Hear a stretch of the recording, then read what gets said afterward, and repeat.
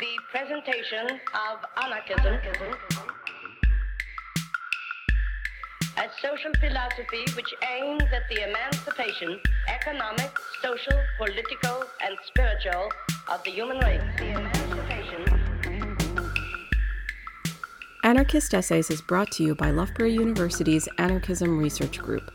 For more information on the ARG, see the link in the show notes or follow us on Twitter at ARGLBORO.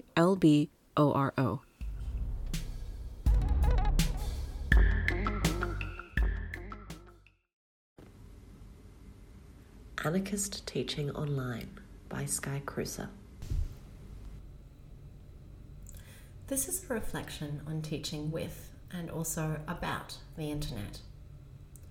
Although we've escaped early dreams or perhaps nightmares about the internet as a separate space, disconnected from geography, from borders, from our physical bodies, internet researchers still frequently need to intervene with reminders that we remain embodied, even online. So, let me start by saying that I live and work on Noongar Boodja, on Indigenous land now called Western Australia. I'm still unpacking what it means to live on Noongar land and how to draw it into my research and teaching, because in my entire undergraduate degree we were taught almost nothing about Indigenous knowledge, let alone specifically Noongar knowledge. My parents grew up in apartheid South Africa and I didn't, because my father had to leave the country to avoid conscription. That instilled in me a healthy distrust of the state and of state power. I definitely wasn't brought up with stories of nice policemen who'd help you if you got lost. It was also a useful early education in the problems with nationalism. That was helpful because one of the many gaps in my political science and international relations degree was around anarchism. I'm not sure, in fact, that they mentioned it at all, except in the confusing and inaccurate claims that the global system of states is anarchic. When I found a small book of essays on anarchism, wandering through the library stacks, it resonated with me in a way that lectures about Hobbes and Locke and game theory hadn't. When I read Emma Goldman's autobiography, I enjoyed not just her rejection of authority, including other anarchists' attempts to get her to be quiet about birth control, but also her willingness to trace the flow of ideas between her and other people. Her willingness to acknowledge the ways that her politics shaped her relationships, as well as growing out of them. I also got the sense that she'd made a lot of really bad choices, some of them incredibly ill-advised, and that felt very relatable as a 20-year-old. However, by that stage of my life, the idea of a canon of reading was already pretty much ruined for me. I was sick of the books that I got told to read through my politics degree. I was sick of boys in bars telling me to watch boring movies full of violence, or to listen to musicians who they claimed were geniuses, never mind their misogyny. So, I'll admit it now. I haven't read the Bread Book, as anarchists on social media affectionately refer to it. I can't frame my analysis of the internet in terms of what Bakunin might have thought if he was alive today. I cannot provide you with a well-cited analysis of whether we need anarchism because human nature is inherently awful, or whether we can dream of an anarchist future because humans are inherently good. I have no program for the perfect anarchist approach to education, let alone to teaching online. Still, I've noticed that being a scholar of anarchism doesn't guarantee that your practices will be anarchistic. Being a scholar who can trace out a detailed theoretical model of anarchism doesn't in any way seem to guarantee anarchist teaching. And I like to think that reading the anarchist canon also isn't essential to putting anarchist ideas into practice. I am an anarchist, perhaps often a shoddy one, who is also a teacher, which means, among many other things, that I never have quite as much time to read and think as I would like. Often, student emails and classroom preparation and various bits of bureaucracy are just more urgent, or at least they seem to be at the time. Nevertheless, over 10 years of teaching online and in the classroom, I've gained some ideas about how teachers who are anarchists, or a bit anarchistic perhaps, might approach their teaching. While I think these reflections might be helpful for people who want to teach about anarchism, they are far more about thinking how we bring an anarchist approach to teaching, and specifically to teaching while using the internet, and teaching within our current university structures. While I'm interested in, really enjoy lingering on, visions of an anarchist society, and I believe in the possibility of a multitude of futures that look very different from where we are now, I'm grounded in what we can do here in the world today to take us a few steps towards a more anarchist world. I'm not sure that an anarchist society would have universities. Judith Sousa, in her 2006 book, Anarchism and Education, traces some of the debates about what an anarchist education might ultimately look like, if such a thing exists in any formal way. There are people organising outside the formal educational system, with homeschool, with unschooling, with free schools and knowledge shares that take place in diverse abundance. And these practices are wonderful and important. Nevertheless, I'm here today and teaching in a university that allows me to buy groceries and cool t-shirts with ACAB on them, so I'll do what I can in this space for now. I'm going to focus on talking about mostly individual interventions into teaching, and especially online teaching at university. This is partly because it is what is most achievable for many of us, as the insecurity of the neoliberal academy makes it difficult for many academic teachers to engage in more long-term and organised interventions into university systems. The pandemic has further isolated many university teachers, and in Australia, the government's failure to provide support to universities has led to huge job losses and increased insecurity. Universities Australia estimates that about 17,300 academic jobs were lost in 2020, with casual staff most badly affected. About 13% of Australia's pre-COVID university workforce, according to a report in The Guardian by Naman Zhu. As Danny Spinoza has already discussed in an earlier episode, much of university teaching is already precarious. It doesn't even necessarily manage to consistently pay the rent for many workers. In addition to this, many university teachers may find themselves amidst departments with colleagues who don't share their ideals or who just have other priorities. Collective responses and collective organising will always have more power, but sometimes we have to do what we can in small, quiet ways. The university system has limitations and constraints, but teaching within a university also has benefits. It does allow at least some of us a little space to think, to share ideas, to gain access to a platform and to resources. Often when we talk about these things, about the impact of work within the universities, we focus on research. How, many grant applications ask us, will this research change the world? Teaching is often treated as an inconvenience, getting in the way of the real work, even for people with teaching-focused positions. But what a gift it is to be able to spend time inviting people to read and think, to talk through ideas, to learn. University continues to be inaccessible to many people, and the Australian government's approach to universities in particular will make it more difficult for first-generation students, for working-class students, for Indigenous students, and for others who are already marginalised to make it to university. But nevertheless, this is one place where we have the opportunity to talk to people who would otherwise never read our research, and who we might never otherwise get a chance to meet, to talk to.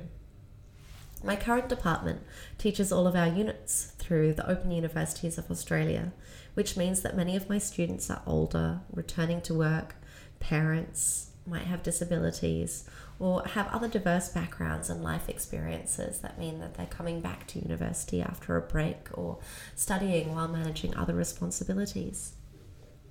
This is quite different from my previous teaching experience, where I remember being a little surprised to find that most of my students in political science at the time came straight out of private school and intended to be lawyers, diplomats, or work for the UN, or possibly some combination of all of these three. I shifted to teaching internet studies, now digital and social media, in about 2011. The degree was taught in class, but we've always had a large cohort of students through open universities, so every unit is also designed to be taught online.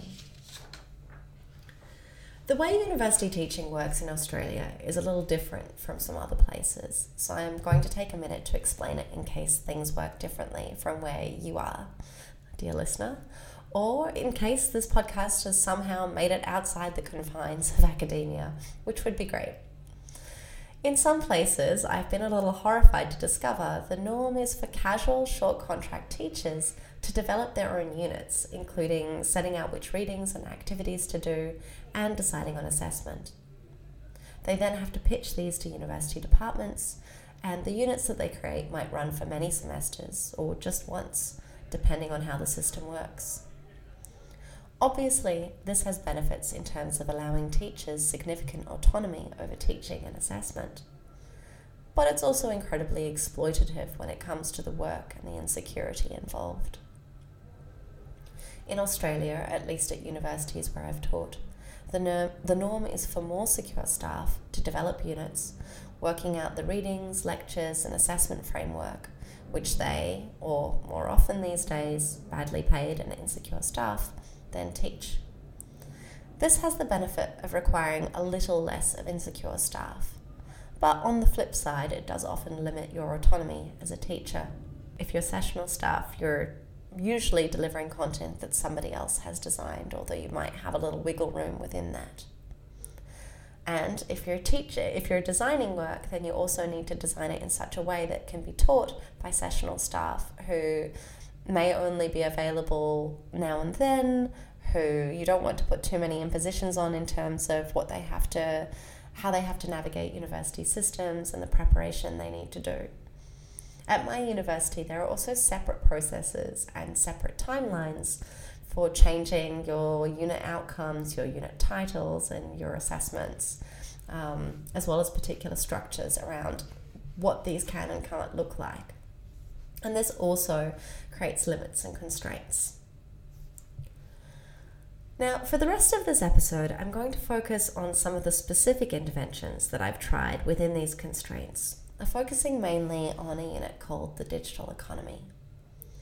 In doing so, I want to explore a few specific tactics that we can attempt in efforts to make anarchist interventions into university teaching.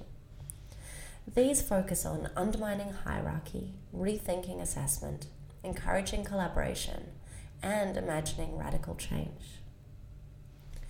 I was initially brought on to teach the digital economy on a short-term contract, and I remember actually laughing out loud when I was offered the job. Teaching about the economy very much did not seem to be my jam, let alone teaching about the ways in which the internet was accelerating capitalism. But when I started to look in more detail at the unit, I realized that although it started with utopian claims about the exciting new economic possibilities of connected networks, there was also substantial room for critiques of capitalism, with the second part of the unit focusing on alternatives to capitalism, or perhaps economic practices at the margins of capitalism, like gifting. The major assignment was structured around a collaborative assignment, which seemed to have a lot of potential for anarchist interventions. Now, over the last decade, and it seems really bizarre to know that it has been about a decade, but anyway, I've played around with the unit a lot, and I've come to really enjoy teaching it. The process of undermining hierarchy in my teaching practice has been slow, probably slower than it should have been. When I first started teaching, I wanted very much to appear expert. I was completing a PhD in political science and international relations at the time, in a hostile, male-dominated and pretty stuffy environment. There had been limited room for uncertainty in the classroom when I was learning, for any reflection on how our life experiences could affect our analysis, even for the idea that political analysis could be subjective rather than being the objective outcome of rational evaluation. I remember still my lecturer's sarcastic responses when I tried to frame my own unsteady and personal feminist and anarchist interventions into the male-dominated canon we were presented with. It's taken me a while to unlearn the sense that everything must be perfectly cited and objectively presented, preferably in the third tense, to be acceptable. I still often find it uncomfortable to try to place my own analysis in relation to my life, my family history, where I fit into the world. It often feels like if I acknowledge boundaries to my knowledge at all, I won't be seen as someone who can know things. I'm trying to shift beyond the habits of formality and claims to objectivity that my undergraduate and to a degree also postgraduate studies pushed me towards. Teaching online as I have since about 2010 makes that both easier and harder. When much of your teaching happens through text, it's easy to imagine the body away. It's easy to imagine that my students don't really notice that I'm a woman, that I'm pretty short, that I'm white, that I have this weird accent. And at the same time, I get time to carefully choose how to craft my divulgences, how exactly to frame the ways that my background has shaped my analysis, rather than having it spill out awkwardly in the process of classroom discussion. It took me a while to feel comfortable taking out readings that were positioned as a key part of the canon in my discipline, and replacing them with things that were more diverse and more interesting to me. At the same time, I've tried to be increasingly open with students about how my own perspectives, including my own politics, shape the units I teach. Pointing them towards a chapter I've written in the Anarchist Handbook seems like one good way to give them a bit of a tip as to where I stand. I'm also trying more and more explicitly to talk to students about the invisible ways that academia embeds hierarchy and exclusion. I talk to them about jargon in academic writing and try to reassure them that it's okay to not understand everything, to skip over some sections, to miss out on some readings that seem incomprehensibly dense. This is especially the case for multidisciplinary units, where rather than getting familiar with a single bundle of academic language, you're having to navigate different sets of academic jargon. It seems quite impossible to make your way through sometimes, and I try to reassure them that academics do not magically find this less burdensome. As university teaching is increasingly making use of digital platforms, we should also look at the ways in which these platforms embed hierarchy, even beyond the other forms of exclusion and hierarchy that we see in the university system. The platform we're required to use for discussions can be set up, for example, to allow or disallow anonymous posts, to prohibit students starting their own discussion threads, to stop students from editing their own posts. How does that structure our interactions with students? If we use software that checks students' assignments for plagiarism, and incidentally often then uses that data to make money, how does that structure our teaching? How does software like Proctorio, Respondus, and Honorlock, which is meant to allow secure management of student examinations online, undermine student privacy?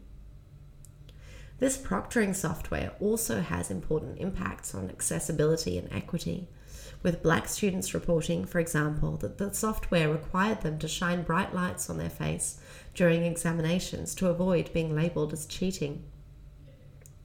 The Electronic Frontier Foundation has tracked some of the successful campaigns against the use of proctoring software, often run by coalitions of students, teachers, and parents. Targeting individual software is important, but overall we should be questioning whether we really need systems of assessment that rely on examinations, on surveillance, and whether rethinking how we assess might move us away from digital systems that use students and teachers' data and are constantly surveilling us and structuring our interactions in particular ways. Rethinking assessment is also very much tied to the idea of undermining hierarchy. Who ultimately decides what matters to students when it comes to their learning? Who decides whether or not students have learnt successfully? Sadly, one aspect of my own teaching environment that currently seems immutable is the need to provide students with a percentage mark for each assessment and each unit. I'm pretty sure that most anarchist societies would not include marking or grading, or at least it would look very, very, very different from how it does today.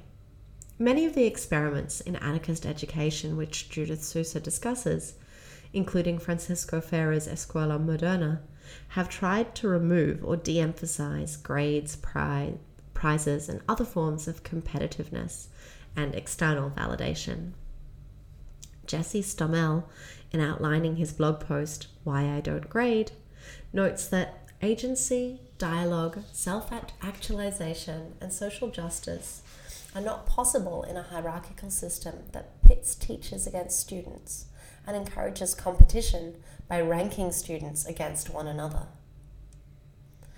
Grading is also entangled in a university system that's increasingly based on the idea that all work of value can be chopped into easily measured, objectively evaluated, standardized, and surveilled pieces, what Ursula Hughes calls logged labor. Assessment must fit into a few standard formats, with marks entered into electronic systems that can then be analyzed to look for outliers or problematic patterns.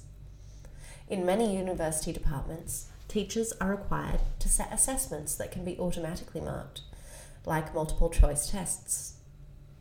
This allows both for objective, quote-unquote, grading and for cuts to teaching hours.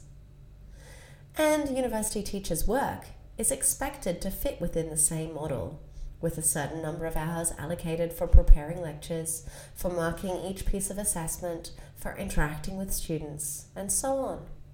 And all of this can, of course, be measured through surveys of student satisfaction with their teaching and other KPIs.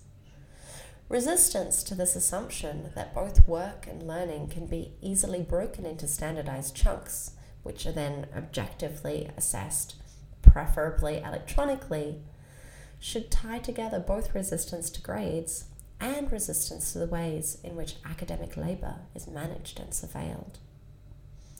But in my situation, I have not worked out how to remove grades because they're so integral to how our system works.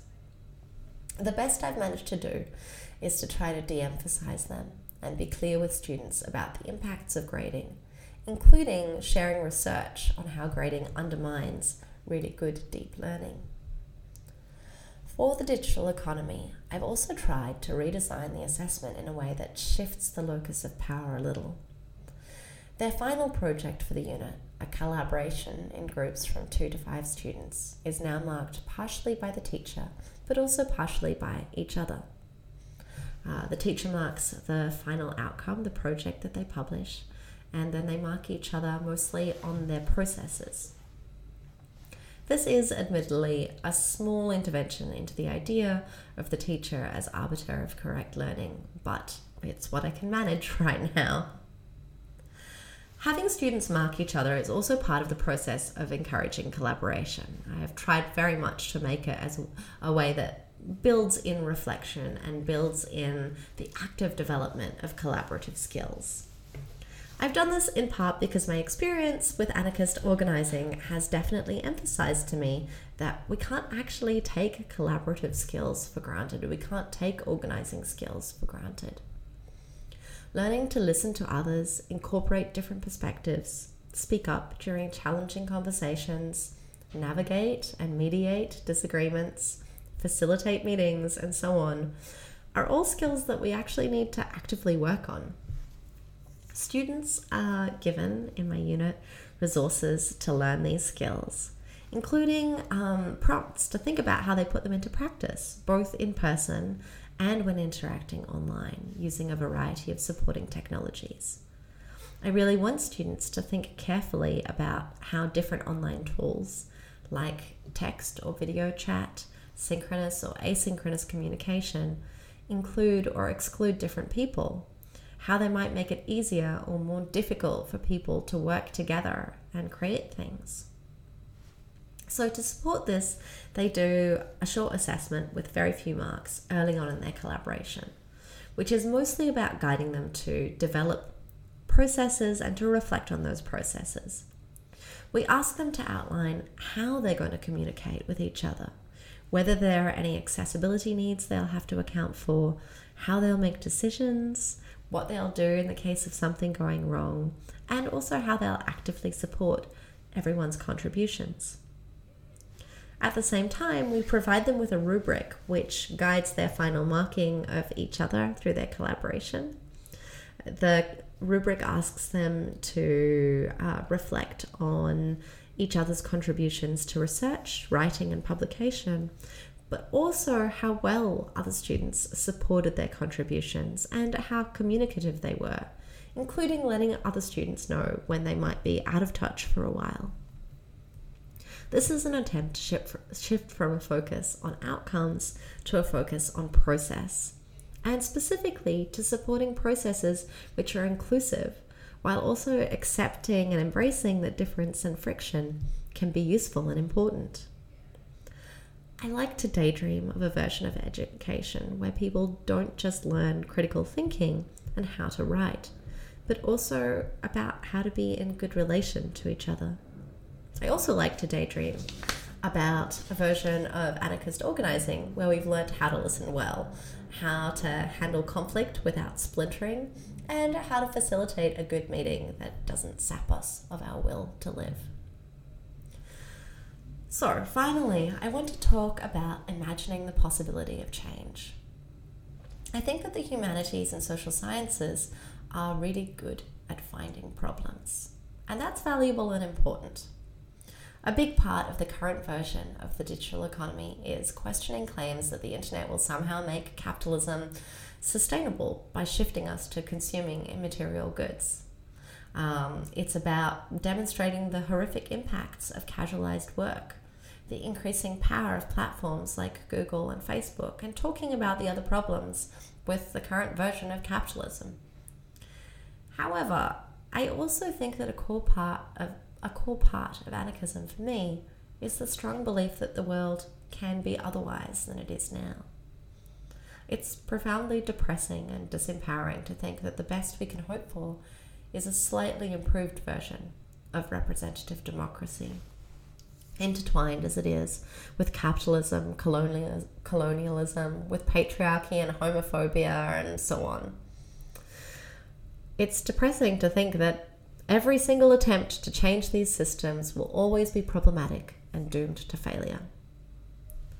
This is why I really like the second part of my unit, which focuses on alternatives to the capitalist economy, on cooperatives and gift economies, on barter, solidarity economies, peer-to-peer economic systems.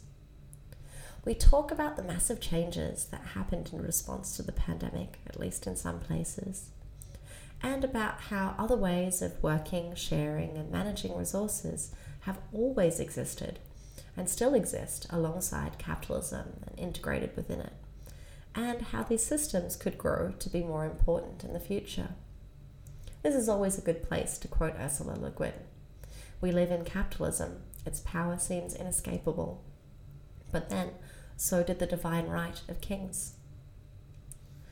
When I inherited the unit, the group project was structured around a report on a particular company and thinking about how the internet had shaped the growth of that company. Sometimes students came up with interesting projects and made good use of the open publication format. But overall, the assignments were boring and long. And they tended to combine a timeline with a laundry list of concepts that we covered in the unit, occasionally bringing in a little bit about online gifting or something more interesting, but generally describing, often in painful detail, the world as it is. I can blame only myself for this. Eventually, I realized that if I was finding it boring to mark these assignments, that probably they could be more interesting for students to actually do as well. So, I changed to a project where I asked them to imagine the world as it might be 10 years from now, drawing on concepts from the unit. The format is still open, with the only requirement being that they publish their work online. Some of them do podcasts or a series of blog posts. One group has done the front page of a publishing company with forthcoming books blurbs illustrating how they imagine the economy of 2030 working. I've really loved seeing what they come up with. I don't, of course, require them to imagine an anarchist utopia. It would be profoundly un-anarchist to do so. Some groups imagine the world pretty much as it is now, just a little more so. Others have terrible dystopian visions of eternal gig work, insecurity and climate collapse. Some groups imagine a future where cooperatives dominate, or where we have a universal basic income, where work might look fundamentally different, where we've seen radical forms of localization, where gifting plays a much larger role. I love seeing what students come up with when we invite them to stretch their imaginations, to consider that the world might be different from how it is now. The particular interventions that I've made in my teaching may or may not be applicable to your situation, but I hope that I've provided a few prompts to considering university teaching, whether online or in person, as a space in which we put anarchist ideas into practice, where we intervene in systems that are exclusionary, hierarchical, and focused on upholding the status quo. We can try to destabilize hierarchies, encourage collaboration rather than competition, and help others to believe that a different world is possible. Anarchism today exists in the cracks of existing systems, and I hope that, like seeds putting down roots, we can widen those cracks, at least a little.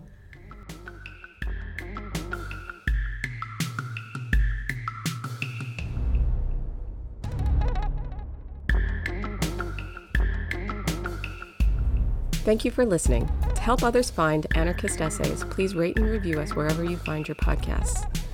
And if you're interested in anarchist ideas, why not check out the journal Anarchist Studies? For over 20 years, Anarchist Studies has been publishing original research on the history, theory, and practice of anarchism.